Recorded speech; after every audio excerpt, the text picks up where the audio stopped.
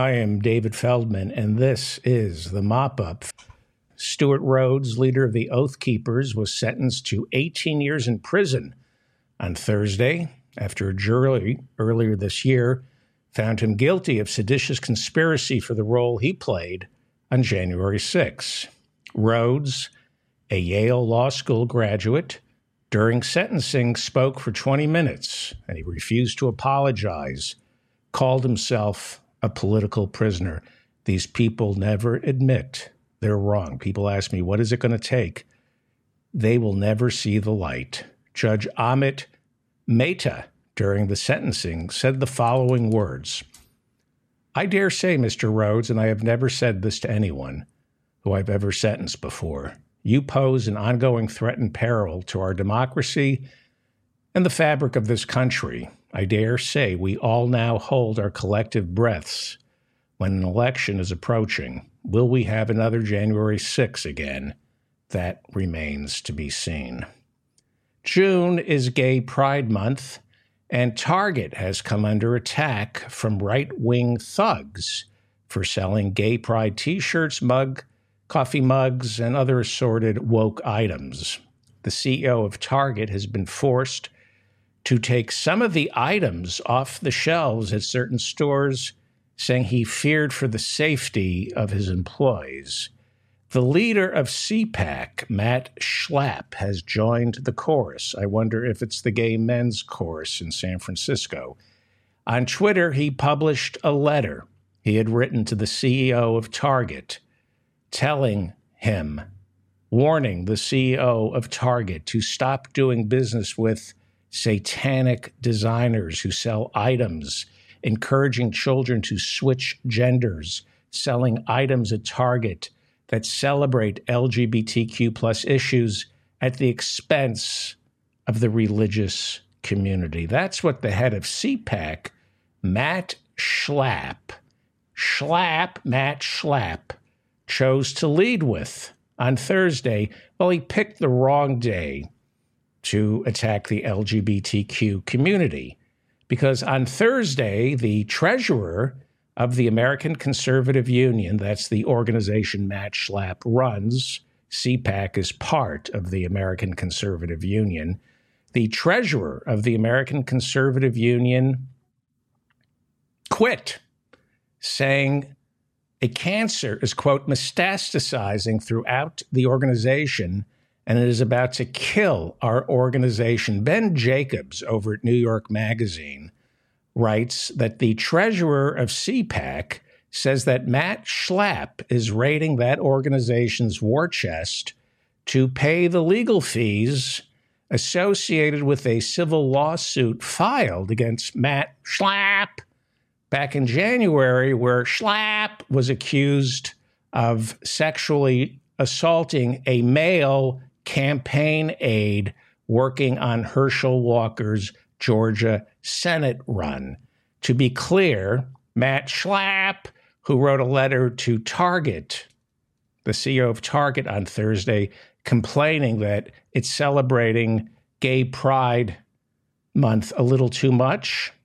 It's satanic, he says. Well, the same guy, Matt Schlapp, is accused of sexually assaulting another man. The treasurer of Matt Schlapp's CPAC called it, quote, unconscionable, unquote, that Matt Schlapp continues to raise money for CPAC while not telling donors that the cash that you're donating will be spent on lawyers to defend Matt Schlapp in a sexual assault case. That would be Matt Schlapp in all the different Village People outfits. Conservative family values Christian nationalist Lauren Boebert also took to Twitter on Thursday to complain about a new President Biden initiative that she says targets conservatives. She says Biden is doing what Stalin did. Here is what Joe Biden announced that has Lauren Boebert feeling targeted. This strategy includes over 100 bold and unprecedented actions that government agencies are going to take to counter anti-Semitism. And that includes calls for action for Congress, state and local governments, companies, technology platforms, civil society, and faith leaders, all of them to act. Silence is complicity. Silence is complicity. So Lauren Boebert spoke out against Joe Biden's plan to tamp down anti-Semitism in America. She says the effort to tamp down the scourge of anti-Semitism in America targets conservative Republicans. Now, to my Jewish friends who vote Republican, you are just as stupid as all the homosexuals, blacks, and women who vote Republican. Whether you like it or not, you're on their list. If you're Jewish, you're on the Republican Party's list. They may not come for you first, but they're coming for you. And because they're so good these days at deploying dog whistles, you won't even hear it. Lauren Boebert is getting a divorce from her husband, who has been arrested several times, including doing jail time for exposing his penis to a 16-year-old girl in a bowling alley. Business Insider reports on Thursday that one of Jason Boebert's sons, one of Lauren Boebert's sons, called 911 back in December, claiming Jason Boebert was beating him up. But before police could come to investigate, Boebert's teenage son called the police back and said, it was just a mistake. Jason Boebert, when asked about the call, told Business Insider that he has 4 sons and that when they all reach a certain age, they want to, quote unquote, test the bull. That's what he said. I want to test the bull. These are garbage people. The entire Republican Party, garbage people, from Matt Schlapp to Lauren Boebert, Ron DeSantis. They're all garbage. These are just garbage people. Jason Boebert and his wife Lauren Boebert used to run a restaurant until it went belly up. It was in Rifle, Colorado. It was called Shooters, where waitresses walked around in tight-fitted clothing carrying a sidearm, because that's what Jesus would want. You know, we make fun of Texas on this show, but they are very generous towards people with disabilities. For example, their governor, Greg Abbott, is confined to a wheelchair after a tree branch snapped, landed on his back in the mid-'80s. And despite refusing to enforce the Americans with Disabilities Act while he was Attorney General of Texas, he was still able to collect millions of dollars from the owner of that tree, even though he has since dedicated much of his political career towards tort reform and capping the kind of settlements he received to about $250,000. In other words, he collected millions of dollars on his settlement, and then after he got his settlement, he's made it impossible for anyone else to get that kind of settlement again. And that says a lot about Texas's character. They elected him governor. They're very understanding and supportive of people with disabilities. And now it turns out Texas has a speaker. His name is Dade Phelan. He's a Republican from Beaumont, Texas, and apparently Speaker Dade Phelan, Republican of Texas, apparently he suffered a massive stroke last week. But the people of Texas couldn't be more supportive of the man. I think this is great. You have a governor in a wheelchair, and now you have the Speaker of the Texas House had a massive stroke, and he's still showing up to work each day, and nobody questions him. Here is Texas Speaker Dade Phelan last Friday night, toiling away, working for the people, not letting a massive stroke stop him from doing the people's business of Texas, like persecuting the LGBTQ community and making sure everyone has an assault weapon. Mr. Speaker, I move adoption. Mr. Campbell, send that amendment. The amendment is acceptable to the author. Is there objection to the opposite amendment? And the chair has none. The amendment is adopted.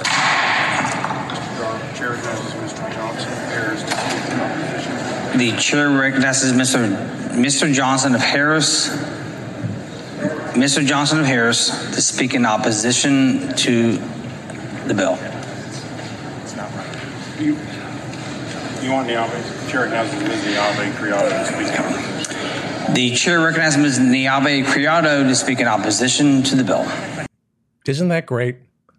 I mean, I'm sorry this man had a stroke, but he's an inspiration to all of us. The Speaker of Texas has a massive stroke and just gets right up there and keeps working. Mr. Campbell, send that amendment. The amendment is acceptable to the author. Is there objection to the opposite amendment? And the chair has none. The amendment is adopted. Excuse what? Oh, I'm sorry. It wasn't a massive stroke. Texas Speaker Dade Phelan was shit-faced. My mistakes. Send that amendment. The amendment is acceptable to the author. Is there objection to the opposite amendment? That's too bad. I thought it was a massive stroke, and I was proud of the guy. Turns out he's just an alcoholic. Well, that's too bad.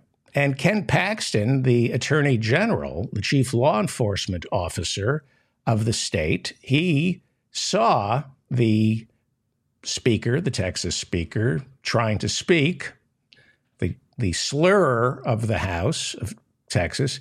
That's Ken Paxton, and he's the Attorney General of Texas, the Chief Law Enforcement Officer of the state. And he saw that the speaker was drunk and immediately called for him to resign.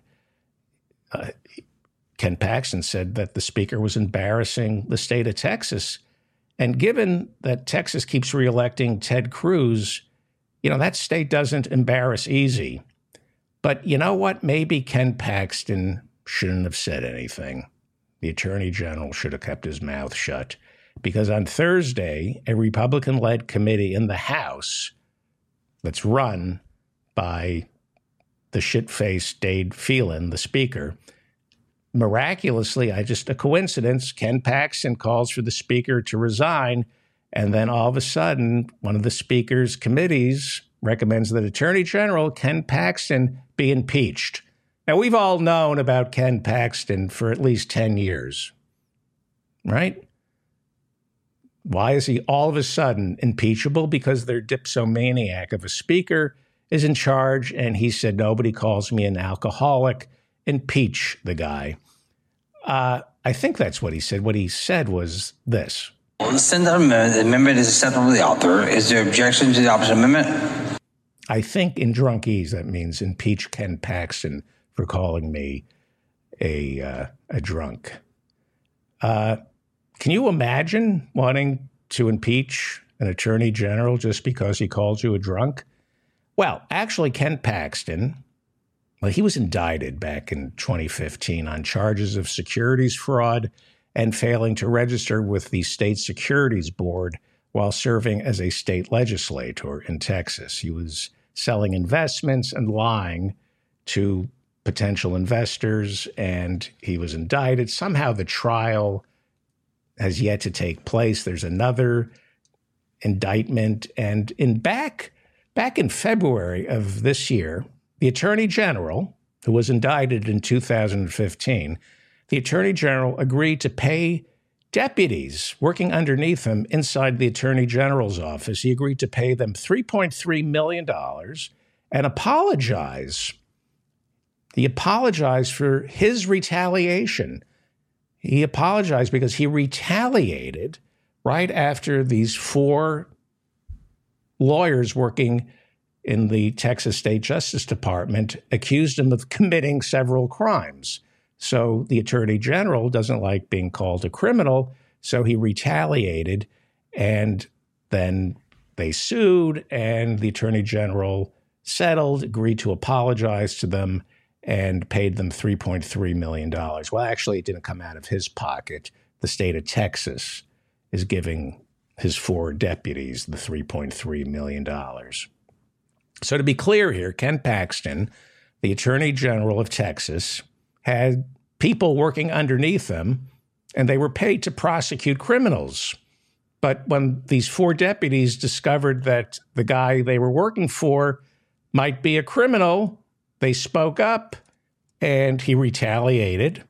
4 senior staffers working underneath Attorney General Ken Paxton of Texas will now split the $3.3 million. They already received an apology from Ken Paxton, the Attorney General. And as I said, $3.3 million isn't coming out of Ken Paxton's pocket. The state of Texas is paying those fines. It's great to be a white man in Texas, isn't it? Indicted in 2015, still no trial. And then on Thursday of this week, miraculously, for some reason, the Texas House filed 20 charges of impeachment against Ken Paxton, Attorney General. One of those charges is bribery. I don't understand why. We've known this man was a criminal since 2015, and yet the Texas House did nothing. Maybe the Speaker, can you explain why, Speaker Phelan, can you explain why the House waited so long? Well, the Senate amendment is acceptable to the author. Is there objection to the opposite amendment? Okay. Thank you for explaining that to us, Speaker Phelan of Beaumont, Texas. What a great state Texas is. I have a lot of friends in Texas. I love visiting Texas, but the imbeciles who take steroids have taken over. On Thursday, Joe Biden and Speaker McCarthy said they are getting really close to reaching a deal on the debt ceiling. The House is taking a Memorial Day weekend break starting on Friday, and it is not expected to pass any debt ceiling resolutions until after the June 1st deadline, when America runs out of cash. You would think if we're going to default on all our loans and not be able to keep the federal government going, and Speaker McCarthy thinks this is cataclysmic, you wouldn't take your 3 to 4 day Memorial Day weekend. But no, they're going on vacation. The Treasury Department says it's going to issue $150 billion of new debt to keep the government running a little longer. Well, that sounds suspicious to me. We were told June 1st they run out of money, and then suddenly they find $150 billion. Meanwhile, details of a framework agreement between McCarthy and Biden were leaked to House Republicans, with many members of the far-right Freedom Caucus becoming outraged that McCarthy was willing to cave. But certainly, Kevin McCarthy can wrangle the Freedom Caucus. It will be a breeze, just like the 15 rounds of voting it took for him to get elected Speaker. You can negotiate with terrorists. They basically are terrorists, the Freedom Caucus. They aided and abetted the insurrection on January 6th. Look, we're about to default, so they say, although they just found $150 billion to keep the thing going. We're about to default. The House is in recess. And here is, I think, my favorite Congresswoman from St. Louis, Cori Bush.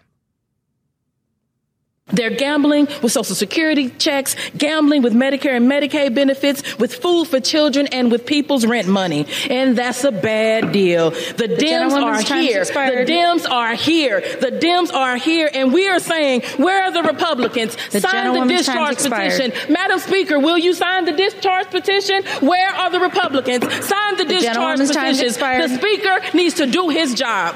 Now, I yield back.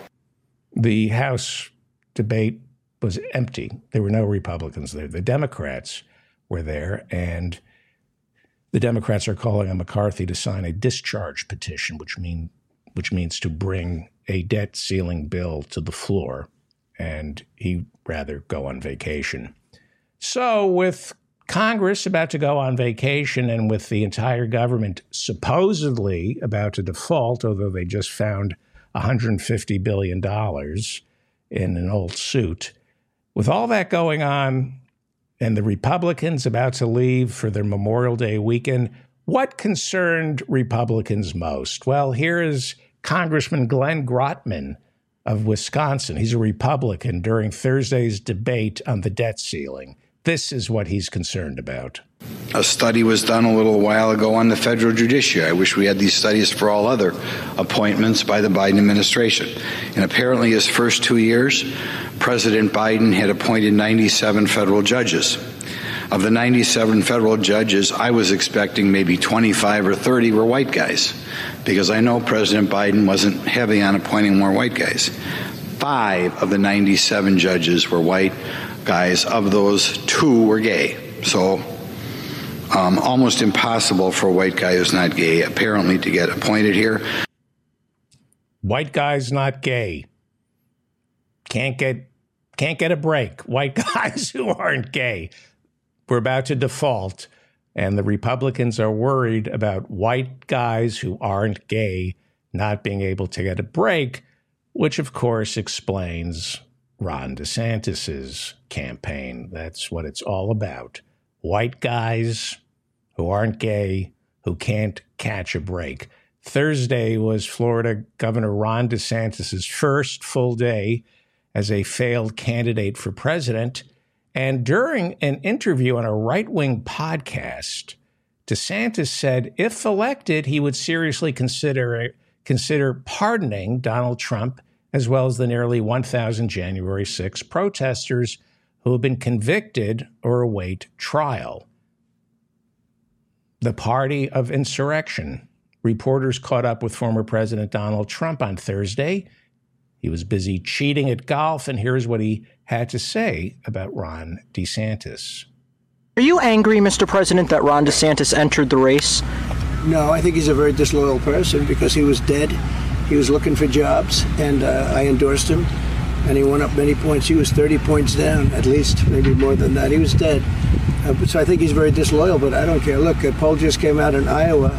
You saw the one that just came out a couple of minutes ago. I'm leading by 30 or 40 points. I don't mind that at all. But no, I think he's very disloyal, but he's got no personality. If you don't have personality, politics is a very hard business.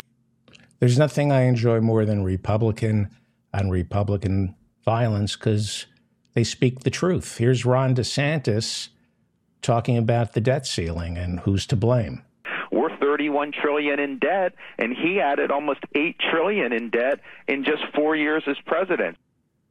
That's Ron DeSantis telling the truth about Donald Trump. Got to hand it to the Republicans. They really fight each other. It's like a cockfight. But come November, they sort it all out and they support one another. The Democrats are so afraid of fighting like the Republicans do. Fights like this make you stronger. They do.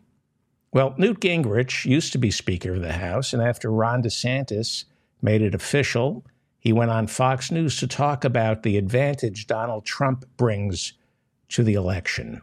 One of Trump's great advantages is he talks at a level where 3rd, 4th, and 5th grade educations can say, oh, yeah, I get that. I understand it. And in fact, Trump has now made the Republican Party the party of working Americans in a way that probably hasn't been true for almost 100 years. That's the logic. He says that Donald Trump, his strength is speaking to people who've had elementary school educations. And that's why Republicans do so well with working people. They think that working people are stupid. And some working people are just as stupid as the rich donors who give to the Republican Party. That is how Republicans think of working folk, as having 4th grade educations. And that's how Republicans govern, by running essentially for class president. I'm surprised Trump isn't running on a platform of more bake sales for the class trip to Epcot. Speaking of people with 4th grade educations, Don Jr. has a show called Trigger.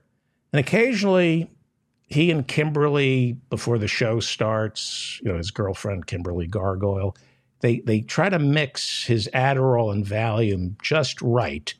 But sometimes, the pressure to get the show ready, they don't get the mixture of Adderall and Valium right.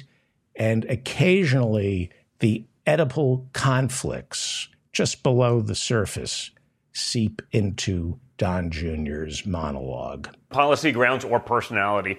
Trump has the charisma of a mortician. and the energy that makes Jeb Bush look like an Olympian. The policies of a D.C. swamp rat, because we've seen the flip-flops, right? So you see who he was trying to attack Ron DeSantis, but some Oedipal Freudian slip, and he said, Trump has the charisma of a mortician and the energy that makes Jeb Bush look like an Olympian. Or to put it another way, send out the amendment is acceptable to the author. Is there objection to the opposition amendment? They're just a party of degenerates, and they're going to get us all killed. It's great. They're getting us all killed. They're all closeted homosexuals, drinking, shooting, lying, cheating. Well, then Don Jr., on his show Triggered, accused Ron DeSantis of being a girly boy. I'm not making this up. I think what I noticed most about this whole failure to launch was without the visuals, because it's an audio-only program, you realize just how sort of nasally and effeminate his voice is. I don't know. I don't know if I'm going to be able to get rid of that thought now that it's been sort of isolated. You know, when you're on TV and you got visuals, you get a little distracted. Yeah, he was talking about Ron DeSantis launching his campaign on Twitter Spaces, which was just audio. And Don Jr., who's just a masculine male man, said that when you just hear Ron DeSantis' voice without the visuals, he sounds like a girly boy. Yes, Ron DeSantis isn't man enough for Don Trump Jr.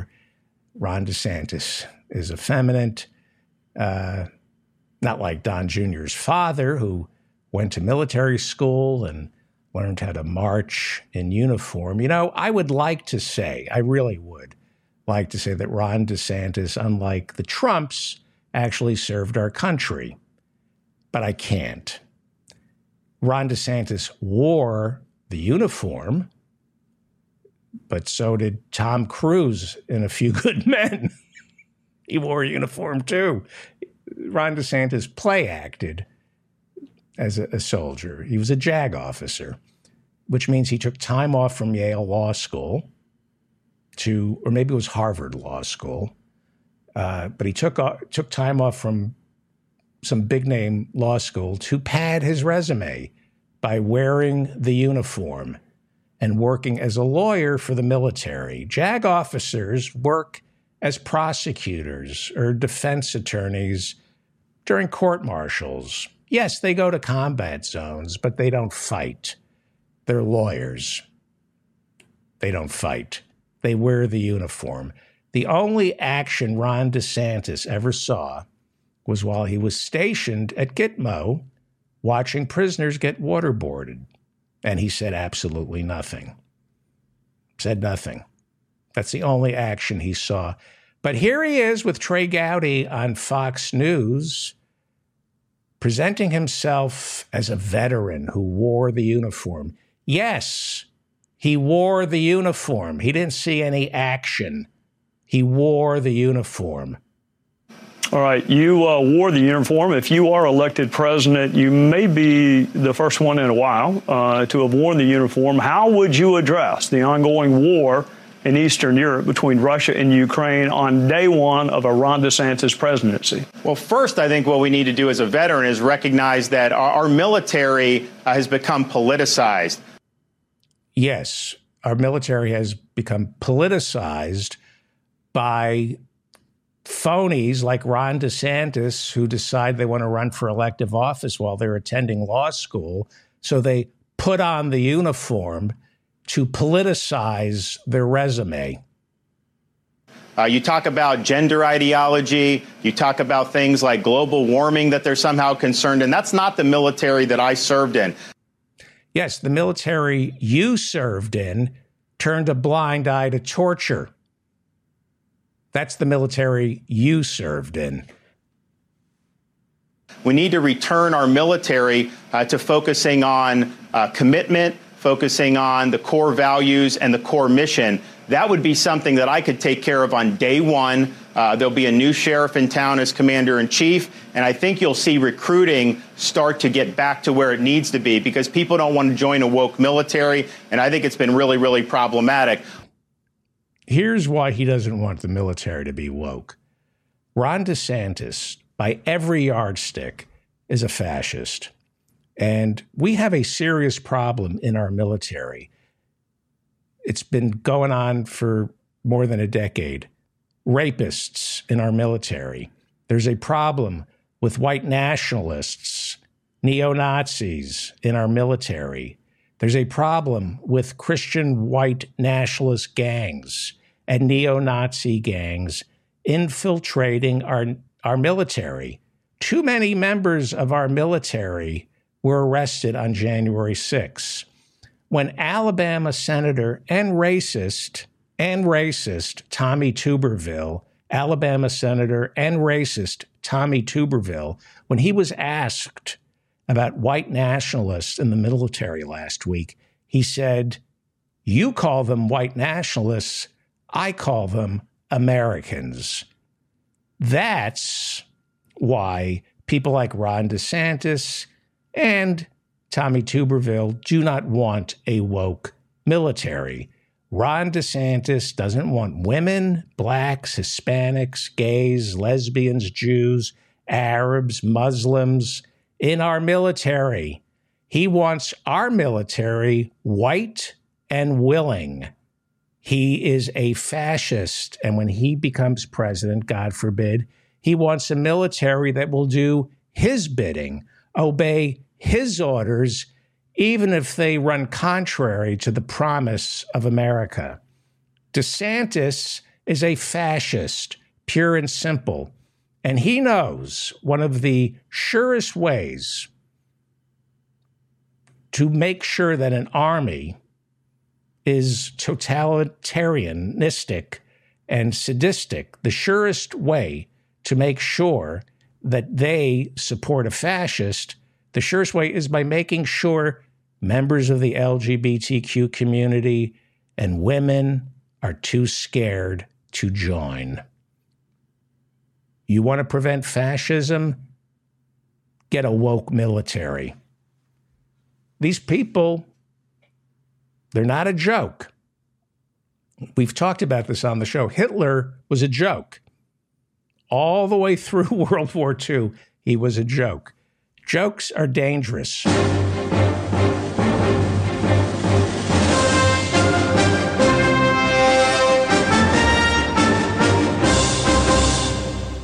Professor Mike Steinel is back.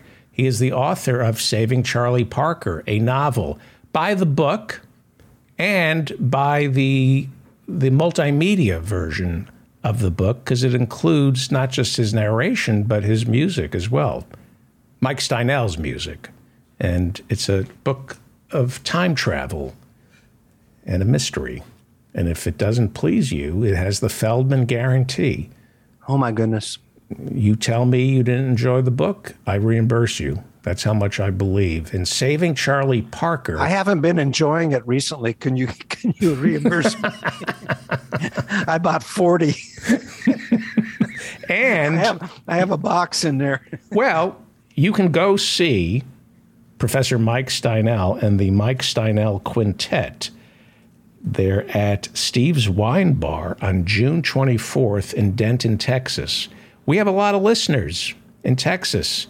Go to Denton, Texas, and visit Steve's Wine Bar on June 24th and see the Mike Steinel Quintet with special guest Sarah Toller.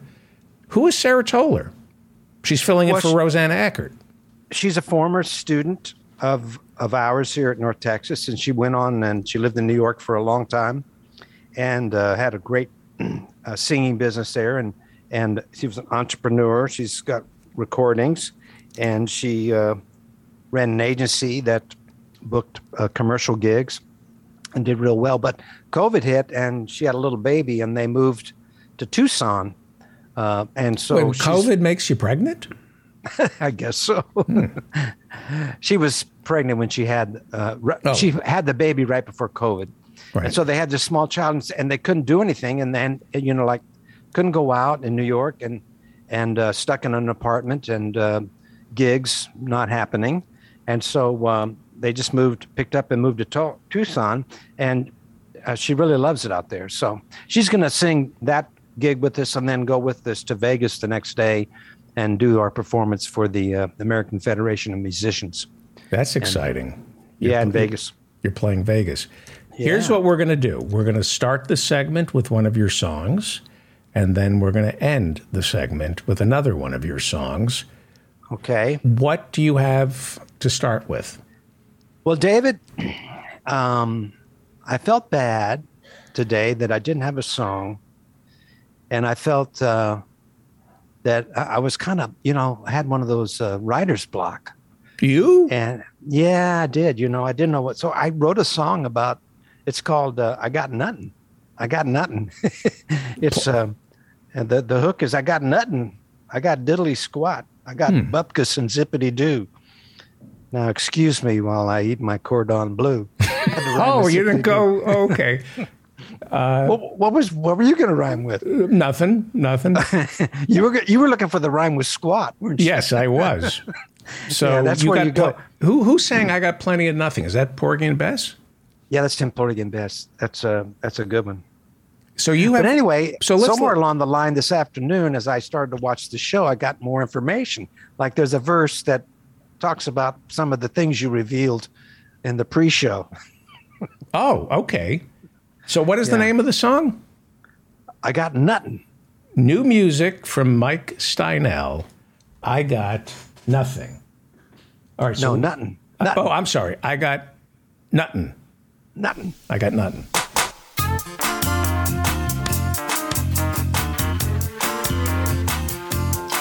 I've been sitting right here since 3:45, waiting for some inspiration.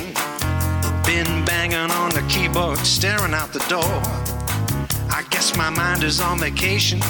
I got a slot to fill on the Feldman show. He wants his monkey to dance. If I come in light without a song to play, I'm gonna miss my big chance. But I got nothing. I got diddly squat. I got buckus and zippity doo. Now excuse me now. Need to eat some cordon bleu.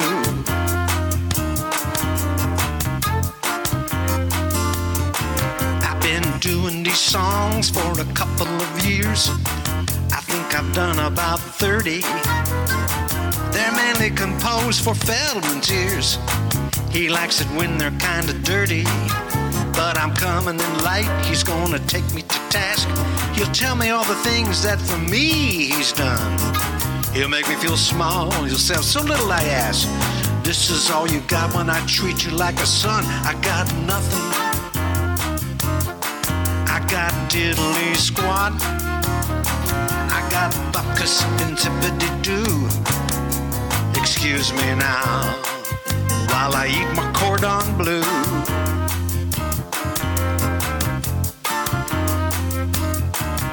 Sing about Trump or maybe about Rudy, but all that stuff is just a bummer. Or sing about Feldman and his hidden talent. Who knew he had the makings of a plumber? But I've hit the wall, I'm all blocked up, got nothing upstairs, no way. Doesn't really matter, it ain't no big deal, 'cause Feldman showed his butt crack today. I got nothing. I got diddly squat. I got buckus and zippity doo. Now, if you don't mind, I'll eat my cordon bleu.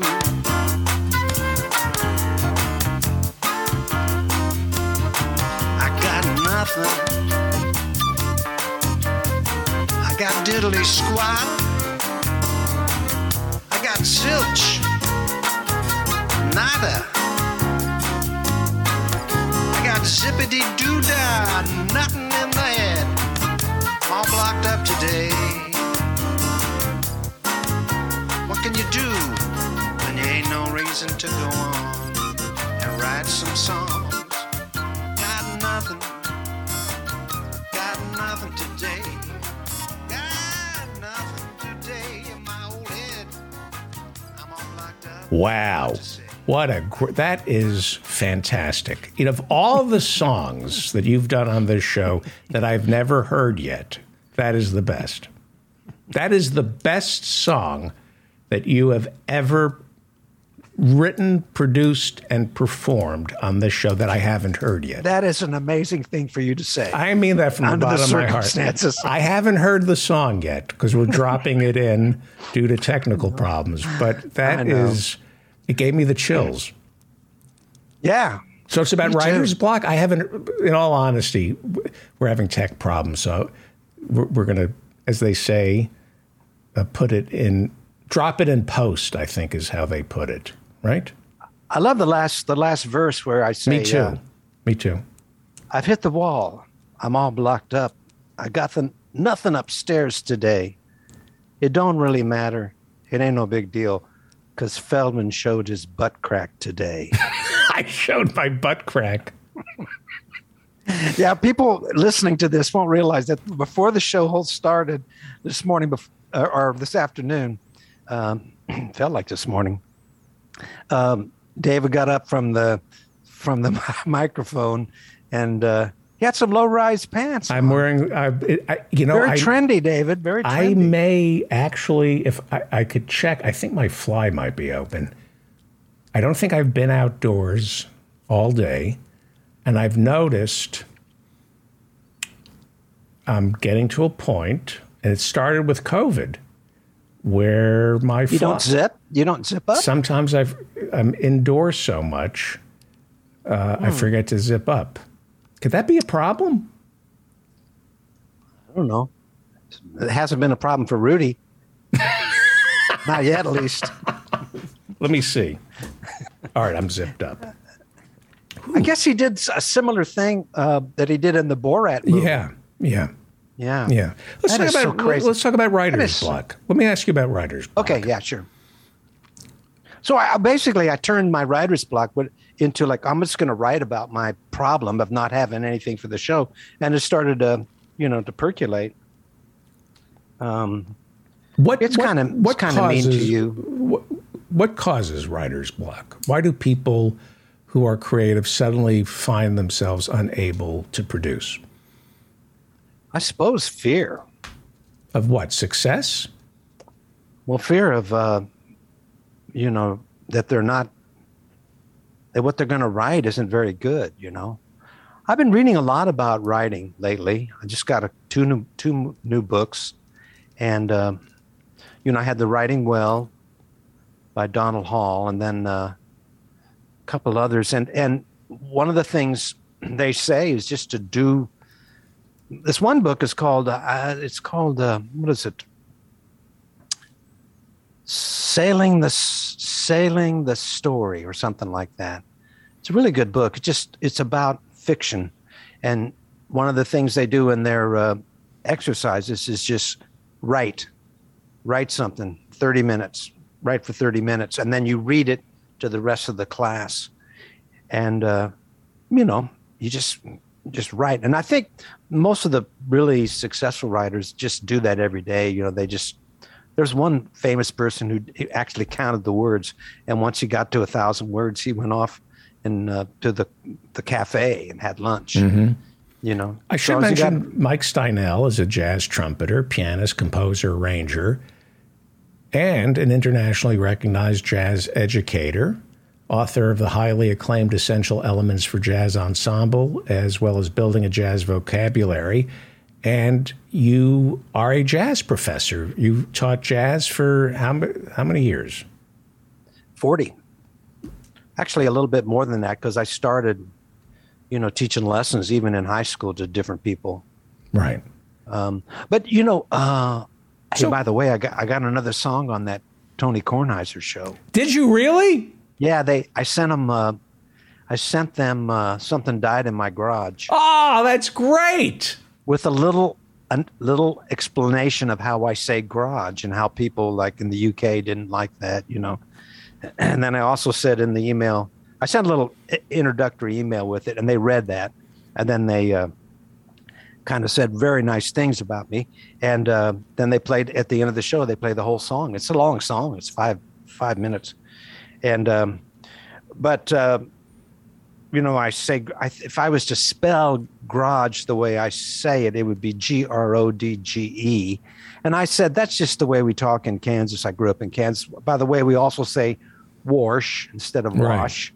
Right. You know what? That makes me so happy that he's like a big shot, Tony Kornheiser. He's very funny. I've purchased all 3 of his books, and they're hilarious. But his show is huge. And the thing with your music is, I always think, like, this is so effing brilliant. And well, what should I do with it, David? Well, it makes me happy that that you sent it to him, and yes, it's like, yes, somebody else is, you know, it's just great that. But don't send him any more music. I have exclusive. That's my little Hollywood power trip with you. I think it's great that somebody else recognizes your brilliance. But, yeah, great. But I have you exclusively. No, that really makes me, because it confirms, like, yes, somebody else sees the gene, you know. So let me ask you about writer's block. Okay. As a jazz musician, where it's free form and you're improvising, what kind of writer's block can hit a jazz performer? Well, I think one of the things that can happen is you just get stuck in your own vocabulary. You can just kind of just be playing the things that you're practicing, you know, and maybe you're rearranging it a little bit. But when you were saying last week that jazz is a conversation with both the audience and the other musicians. Yeah. Is it more difficult to have writer's block as a jazz musician? Can't the other musicians snap you out of it? Throw you something, shock your system, and get you moving? If they're if they're sympathetic to what you're doing. There are some people that I've played with where I just don't have a good idea. I just don't have an idea. And there's other people that the ideas just come and I feel comfortable, you know, going different places, experimenting with different things, and they go with you. And I try not to play with anybody but those people anymore. So I want to figure this out.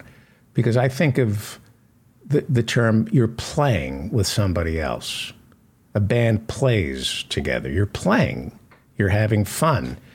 And I'm thinking of comedy writing, and they don't talk about it being, playing with other writers, even though you're in a writing room. There are some writers who I can't play with. Like, I know they're brilliant. There's just a wall between us. I can't crack their sense of humor, and they can't crack mine. There isn't magic. That same thing happens with music and jazz, where you just can't. Yeah, well, of course. Like, you can recognize, like, you can hear a musician and say, I really want to play with this person. And then you can't always hear it until you get on the stand. You can't always, you might hear somebody and say, that's fantastic. And then you get on the bandstand with them and it's hard, you know. Is it if I said to you, I want you to play with this drummer or pianist, but I don't want you to meet them. You can only communicate through music. So it's just clean slate. You step on the bandstand and you start talking to each other through your music. You don't know anything about this person. They have to reveal themselves to you through the way they play with you. Would that be helpful or counterproductive? I don't think it would be necessarily helpful or not helpful. If it's going to work, it's going to work. And talk to them. I play with people that I love to play with, and sometimes we get off the bandstand, we don't have much to talk about. Right. And Can you meet somebody? I play with other people that I do not like to play with, but I love to hang with. Right. You know, so it's always different. Can you meet somebody? Can you get to know somebody without talking to them, but just communicating through the jazz, but just playing jazz together, get an idea of who they are as a person? Oh yeah, for sure. What can you tell about a pianist? You don't know anything about them. You start playing together for 3 hours or 2. What would you be able to divine about them? Well, how generous they are and how much ego is involved in their playing, you know. Mm-hmm. You know, but and you know, I used to tell my students, you should try to, when you play, by the way, play is a really interesting word. Jazz musicians don't just play music, they play with music. You know, you're playing with the notes. You know, you're not just playing what you played before. Hopefully it's playful what you do. In the novel I write about that, like how Charlie Parker's most of his greatest work is he's playful with the rhythms, he's playful with the harmony, he's taking chances. You know, it's really interesting. But what I was going to say was, I used to tell my students, you know, it's the most important thing is for you to say something and not prove something. I hear a lot of young players, when they stand and start to play, they're there to prove something, and I used to feel that way too. Explain that to me. Play with an excess amount of energy, or try to do something, extra technical, that's impressive. Do something impressive. So in writing, it would be like using fancy words. Exactly. Yeah, sure. Yeah. So like what I do, I have nothing to say, so I just pad it with a thesaurus. I don't think that's true, David. I don't think that's true. So you have to say something. It's more important to be able to say something rather than to be playing to prove something. Now, Charlie Parker. Yeah. Was he generous? If you shared a stage with him, was he generous? Here's the thing. Charlie Parker was such a strong personality. You had to go with him, I think. And, there were recordings in his early career, and sometimes once in a while in a later career, where he would play with musicians who were older and from the swing school. And so it was kind of an odd mix. He always made it work, though. But he was just such a huge personality musically that he could just plow through whatever situation. The greatest ones can sound great with a high school band or a middle school band. They're not deterred. Nothing shakes their feeling for the time, their rhythm, their feeling for the harmony. Lesser players like me, I've been in situations where I step into, here I'm going to demonstrate in this high school band, how to play this thing, and I take, here, let me try your part here.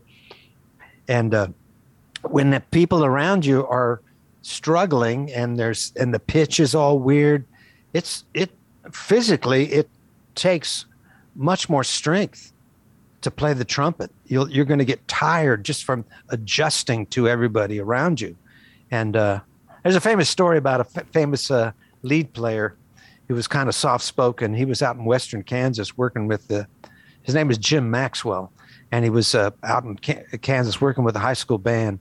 And the kid was the lead player was stepping all over the part, And he goes, oh, let me go back there and help you with this. And said, let me try that. Scoot over, kid. And he plays with the band, and he steps all over it. And he turns to the kid after it's done and goes, wow, they gave you the hard part. The trumpet, I played the trumpet I was We horrible. should play some duets. Oh no! I have no umbrature. I mean, it's just horrible. You still own a trumpet? Probably somewhere in my mom's house, and my grandfather. I ended up with his cornet. Ooh, that might be worth something. Really? Take a picture of it and send it to me. Okay. If it's an antique, some of those are. If it's still working, you know. I think that was the first trumpet that I played. But no offense. The trumpet doesn't get you laid, does it? Just like if you bring a David, woman. I can't answer that. If you're 18 years old and you bring a woman back to your apartment or dorm, or I wrote you a song. You blow her ears. I played in bands on the road. The lead singer, he's the one that gets the most attention. But there's usually plenty of women. There were plenty of women, But what I'm saying is you bring a woman back to your hotel room and you say, I wrote a song for my you. wife's going to listen to this. That never happened, honey. I'm just saying, you start blaring the trumpet in a hotel at 3 a.m. Is that romantic?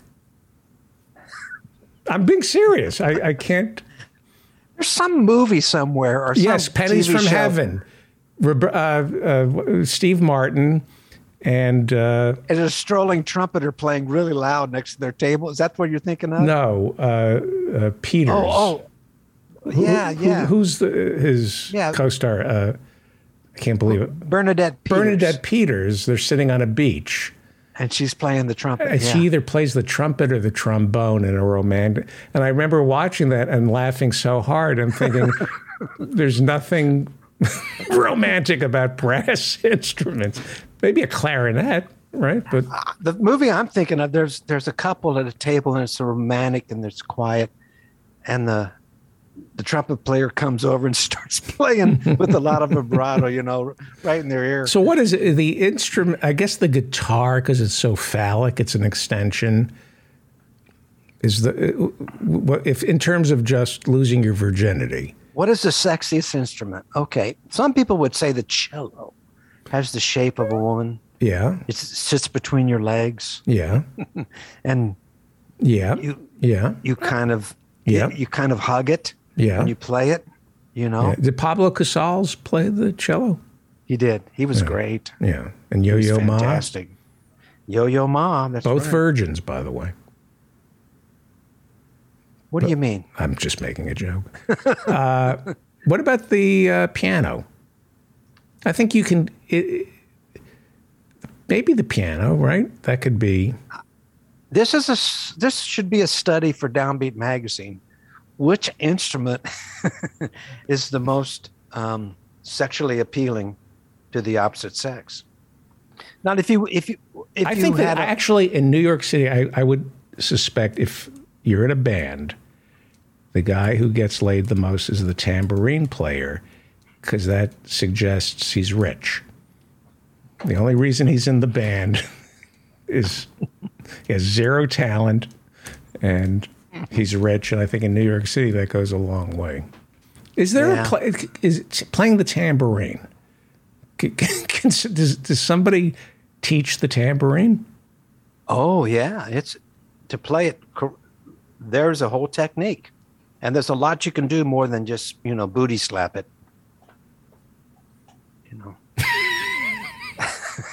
That's where you hit it on your hip. Yeah. The booty slap.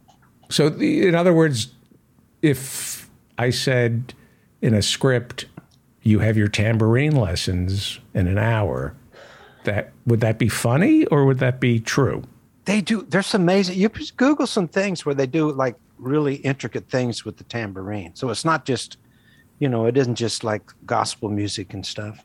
But the tambourine's a pretty strong instrument, Right.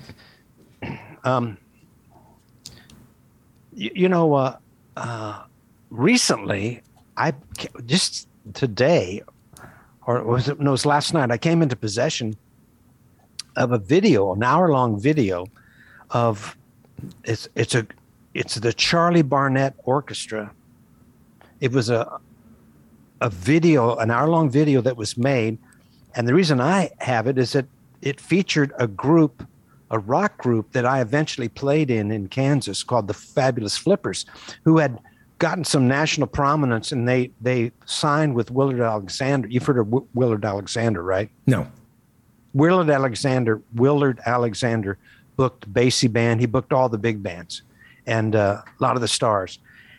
And so this guy, Charlie Barnett, who was independently wealthy, had one of the greatest bands in the 40s because he could just pay people whatever, He was a good musician, but he also had unlimited pocketbooks. So he made this movie, and he featured, I think Willard Alexander wanted to feature something for the kids. So they had this rock band called the Flippers. And I played in the Flippers a decade later, but this was in the 60s. But it's really interesting watching this movie, and it was great players like Randy Brecker was in it, very young Randy Brecker, the Brecker brothers. I don't know if some people might know that name. And Clark Terry. And it was this all-star cast in New York in the middle 60s. This is before some of these people were Tonight Show players before Johnny had moved out to L.A. So it was fantastic, and they never did anything with it. And it's sitting in a warehouse, and a fan of the rock group found it in a catalog and bought it. Now, kind of is disseminating this. It was on VHS. It's been digitized, but it was really interesting watching that and seeing like what they thought was cool in the mid 60s. It's pretty corny. Right. Pretty corny, but well done. It's so well done. So swinging, So how are things, before we play your next song? Yeah. How are things in Texas? We had rain today. We've had a lot of rain. It's unfortunate because the upper Midwest, Kansas and Nebraska, is dry as a bone. And that's a concern because we have the house up there, and the lake is the lowest I've ever seen it. And last week when we videoed, or we didn't video, but you saw the video when we broadcast from that house when I was there. Yeah. The pond just over the hill is bone dry. I've never seen it bone dry. I don't know where the cows are getting their water. Anything revealed about what in the pond? Any bodies? No, nothing. Well, that'd be good. Yeah, that'd be good, wouldn't it? They're finding Lake Mead near Las Vegas. Oh, that's right. Yeah, they're finding some underworld stuff. Yeah, I've been working on the new novel, Murder at Birdland. It's coming along. How many pages into it are you? Oh, I don't know. I'm 4,000 words times. I'm 40,000 words into it. This is going to be a long one, I think. This could be 80,000 words, which isn't long for a novel. It's not a novel till it's 50,000. What is it before that? A novelette. Ah, and I like that, a novelette. Yeah. Or a novella. That's what it is. It's a novella. A novelette sounds like a novelty. It sounds like a sample of dog vomit, fake dog vomit, right? A novelty item, like a novelette.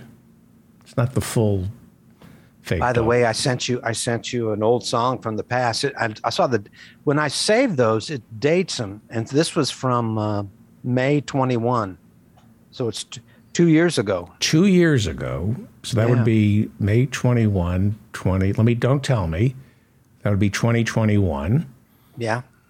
We were in the heat of COVID at the time. We were getting vaccinated.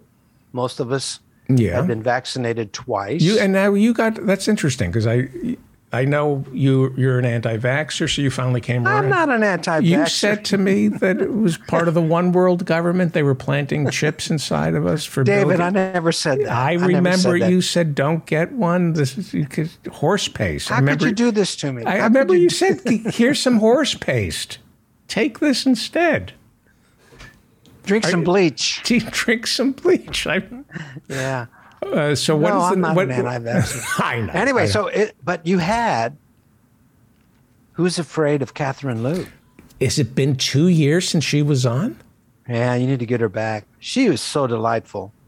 She was a hoot. Oh my God, I and can't. So smart, and had that book is that little bitty book about the professional managerial class. Yeah.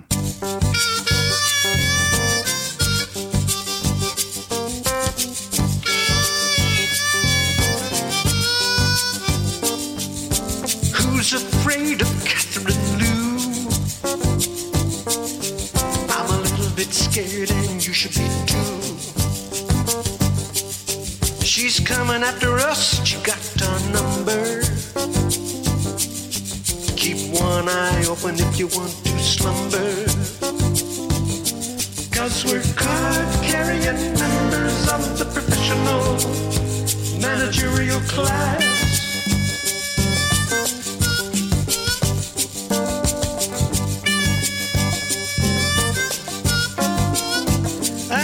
We went to the finest schools, all right.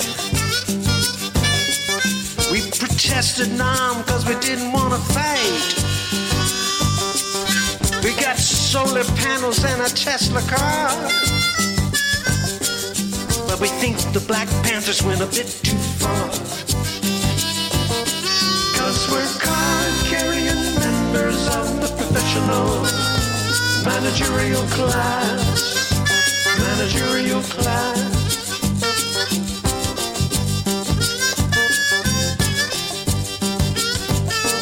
We hoard our virtue nice and tight. We hate everybody that's on the right. We take advice from a spiritual llama. Still got a crush on Barack Obama. 'Cause we're card-carrying members of the professional managerial class. Managerial class.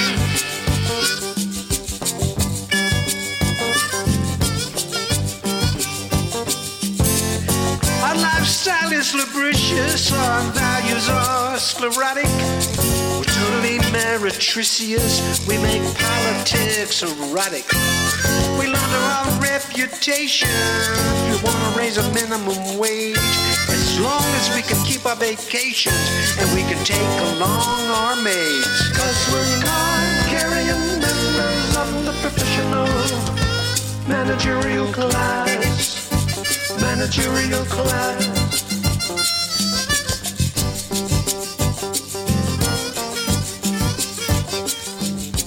I'm afraid of Catherine Liu.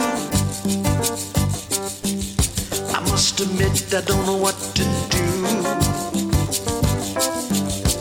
All I want to do is stick to the man. Turns out the man is who I am.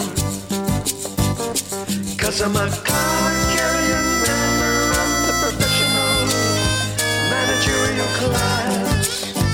Managerial class. 'Cause I'm a card-carrying member of the professional managerial class. Managerial class. 'Cause I'm a card-carrying member of the professional managerial class. Managerial class. Managerial class. Managerial class. That is a great song.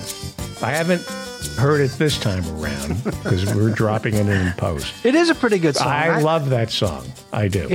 It's one of the better ones in terms of production. I think Right. that I did. You know, like I was starting in 2020 when I was starting to get my act together in terms of the materials that I was using and the background vocals and all that.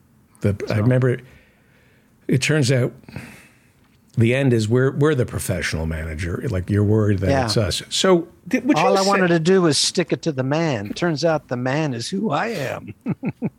Would you say that your politics moved further and further to the left in the past 5 years? Oh yeah, Why is that? Mine too.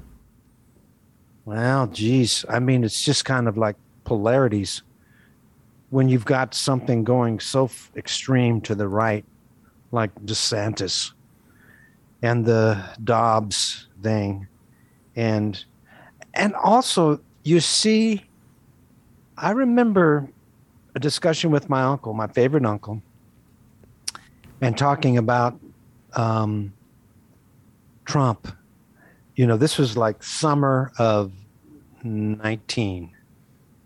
Was that summer of 9? Yeah, it was at my dad's funeral, summer of 19. And no. This is earlier than that. This is before the first election. This would be 16, summer of 16. Right. And we're going into that. And I remember we had a discussion about Bernie, and I was saying I love Bernie, but I don't think he could be elected. Turns out he probably could have been elected. Yeah, but it would have been. I love Bernie. I think he's the greatest politician in American history. I think he beats Eugene Debs because Bernie has been serving in the Senate, and I don't know enough about history to say that, so let me take that back. But I love Bernie. And I've been listening to Bernie on the Tom Hartman show every Friday for decades. Decades. I think he would have been destroyed by the Democrats had he won. You know, the same way Tip O'Neill and Ted Kennedy destroyed Carter because Carter wasn't liberal enough. Yeah, I think so. The Carter wing of the Democratic Party, Pelosi and Schumer, would have just destroyed Bernie's presidency. You know, his victory, he said, my presidency is predicated on a revolution, a landslide. And landslides don't exist anymore in this country. So in order for Bernie, you know, we want that Roosevelt landslide of 33. We want to paste that onto Bernie. But if he didn't get both houses, it would have been a disaster. You're probably right. He would have signed executive orders, and they would have been challenged in the courts. A revolution means we take both houses and have a filibuster-proof majority in the Senate. We're not going to get rid of the Electoral College. We're not going to get rid of the filibuster. We have to get rid of Democrats who are rich.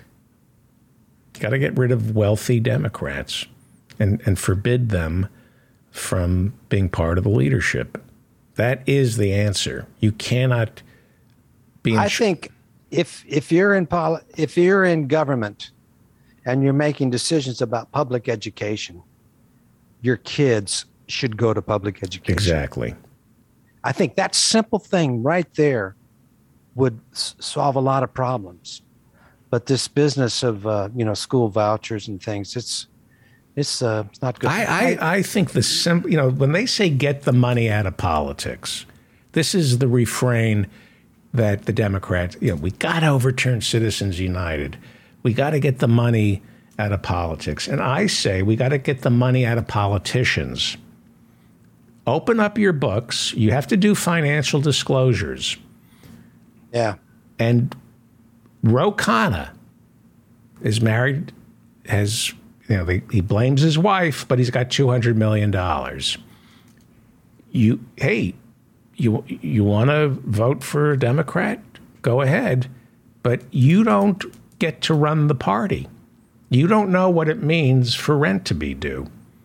So, no, Nancy Pelosi, just all I want to know, how much are you worth? Let me see your disclosures, because I keep hearing the problem is we got to get the money out of politics. And I say, no, we got to get the money out of the politicians. Can you write a song like that? Get the money out of the politicians. It's much easier to do a butt crack song. I know. I actually wrote a song. I did. Hey, butt crack, bum, bum, bum, bum. Please share my umbrella. That's good, David. Yeah, I actually, when I realized I showed my butt crack as I was getting my water, I immediately started singing, butt crack, butt crack, butt crack, butt crack, please share my umbrella. The Hollies, great. Was it the Hollies? Yeah, the Hollies, yeah. Bus stop, bus stop. That's a great song. Tell you what. Not as good as butt crack, butt crack. No, you're right. You're right. Or pig for love. All right. Love. Okay. What is the name of this song? Oh, we played it already. Who's Afraid of Catherine Lou? That's right. Yeah, we just played it. We played, yes. Mike Steinel is the author of Saving Charlie Parker, a novel. Go buy it wherever fine books are sold. And if you're in Texas, June 24th in Denton, Texas, Mike Steinel and the Mike Steinel Quintet will be playing Steve's Wine Bar. What time? 7 p.m. Early. June 24th. We do everything early here. Yeah. June 24th, Steve's Wine Bar in beautiful Denton, Texas. And special guests, Sarah Toller. Go to sarahtoller.com. Toller? Tolar. And go to mikesteinel.com. Or savingcharlieparker.com. Either one. We'll give you a bunch of stuff. Give you all the dirt on Mike Steinel. Okay. I love you. Thank you. Love you too, David. Take care.